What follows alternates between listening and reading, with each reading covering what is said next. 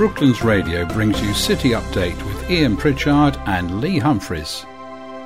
Hello and welcome to City Update. This week I'm very pleased to say that Brooklands Radio's stock market guru Lee Humphreys is back and fully refreshed from his holiday in sun-drenched Devon. So what have you got for us today, Lee?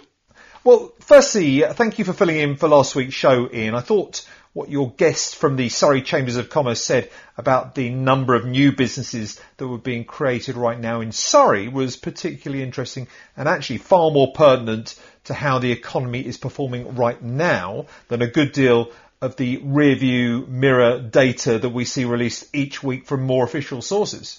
Okay, Lee, so turning to the world and more official data, what's been happening since we last talked? Well, actually, last Friday we had notification from one of the main three ratings agencies, Fitch, which I should explain are simply companies which rate debtors' ability to pay back debt. I think I've described them before as the Experian credit check for governments, and they downgraded the outlook of the United States. So what does that mean for the United States?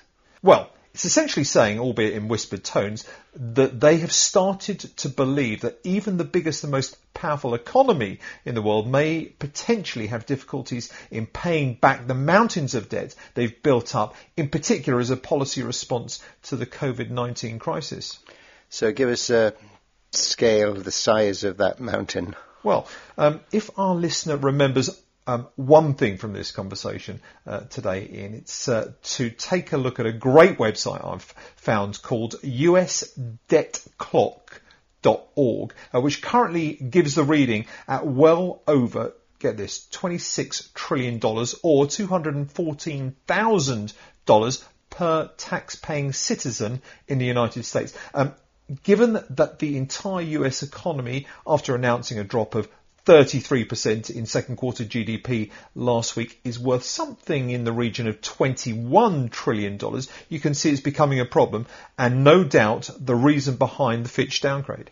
And does this have any practical effect on anyone? One of the more immediate effects has been on the US dollar itself, which it must be said has weakened substantially over the past 6 months. The US currency buys roughly 10% less in pound sterling terms than it did back in March this year. And the net effect has been that there has been significant moves higher in what are deemed alternative currencies, such as gold, which is currently trading at an all-time high, silver, which is up over 70% in the last 12 months, and even Bitcoin. Now, you talked about Bitcoin before. Is Bitcoin still a thing? In early February this year, actually, each Bitcoin was worth less than $5,000 US. Now they're trading closer to $12,000 US. If, as many are now predicting, the US dollar, and let's not forget this, the reserve currency of the world since the 1940s, is going to fall in value, investors are asking which currency do they now put their money in? The pound? Well, possibly. It's had a great run recently, you may have noticed, but ultimately the UK has similar issues to that of the US. The Chinese renminbi, who have for many years been trying to devalue it in order to make their own economy more competitive, or possibly the euro. Well, despite recent strength also, given that the EU have just started to issue their own debt, some investors will be nervous there too. Now, Bitcoins may interest our listeners. Why would that be a beneficiary of this Fitch US downgrade news? Well, much as I said a fortnight ago, I'm no expert in Italian politics. I'm definitely no expert in Bitcoin. I'm not entirely sure who is. What I will say, which looks to be a huge advantage for it right now, is that it separates money in the form of currencies and the states, who, in the form of governments, cannot help dipping their hands in the proverbial cookie jar and spending their way to help secure electoral success by increasing the supply of cash, by raising huge piles of debt. The attraction to investors of Bitcoin is there's only a finite number of them, so this option will never be available to governments or states.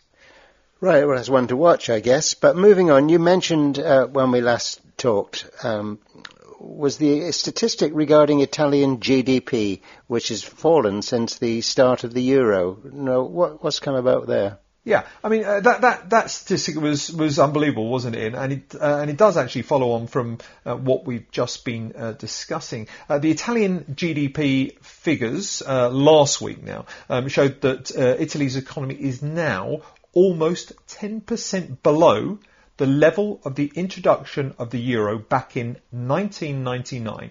If you're Italy, 21 years into the common currency project, and the only thing you can show for it is a 10% decline in the wealth of a generation, then you have to anticipate there's going to be huge problems ahead. I guess that may be a result of the Italian government not able to control its economy rather than a problem with the euro. But so do you think that Italy at some point may have to leave the euro? Yeah, I mean, that's a fair point, Ian. Italy, I'm fairly certain, cannot maintain being in the euro forever unless Europe unifies further to the extent that Brussels, rather than Rome, can take control of the Italian treasury functions so that taxation and spending are directly controlled by the EU in so much the same way as the US federal system works. The question really is, can the EU do this before the clamour to leave the euro becomes so loud in Italy that it's virtually impossible to stop? Well, we've certainly seen that Brussels is trying to prevent this by sending sort of multiple billions to Rome via the European Recovery Fund that was agreed upon last month. You seem to be suggesting that may not be enough. Well, Italy is in the midst of a significant depopulation here. People are leaving the country in dribs and drabs to live and work elsewhere. And for those that remain, the fertility rate, that is the rate effectively in which the nation replaces itself, is around 1.35. Nowhere near enough to sustain the population as it currently stands.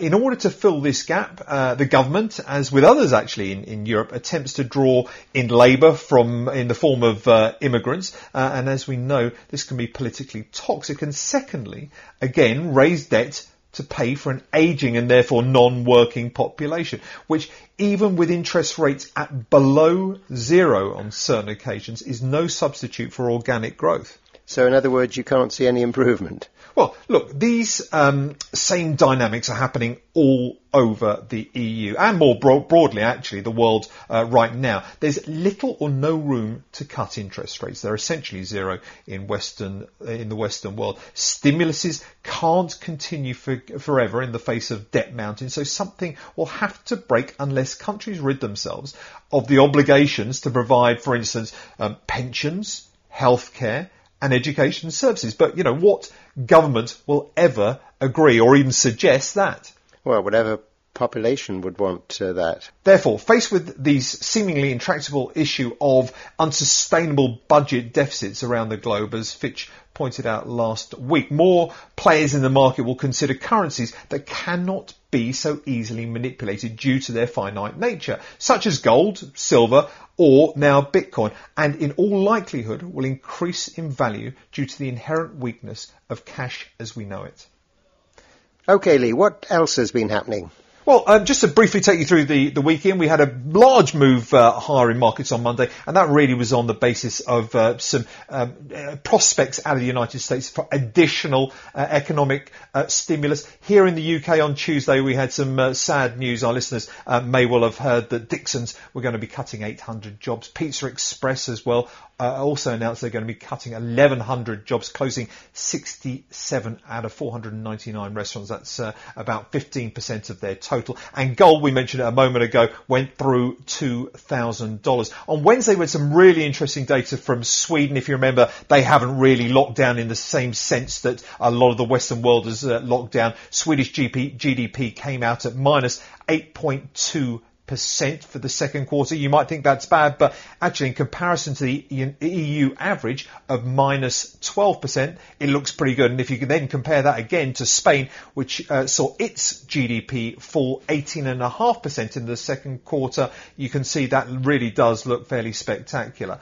On Thursday, we had some news out of the Bank of England, and also can be contrasted with the Swedish GDP figure. The Bank of England said they are now predicting a fall of 9.5% in GDP in the full year of 2020. And that was a revision down from a previous estimate of minus 14%. That would still see GDP falling in the UK by the biggest amount in 100 years. They're also predicting unemployment, sadly, will rise to 7.5% from, as it currently stands, 3.9% this year. If you ask me, Ian, these forecasts are very, very optimistic and may have to be rounded up again. OK, Lee, thank you very much indeed. See you next week, I hope. Cheers, Ian. Thank you.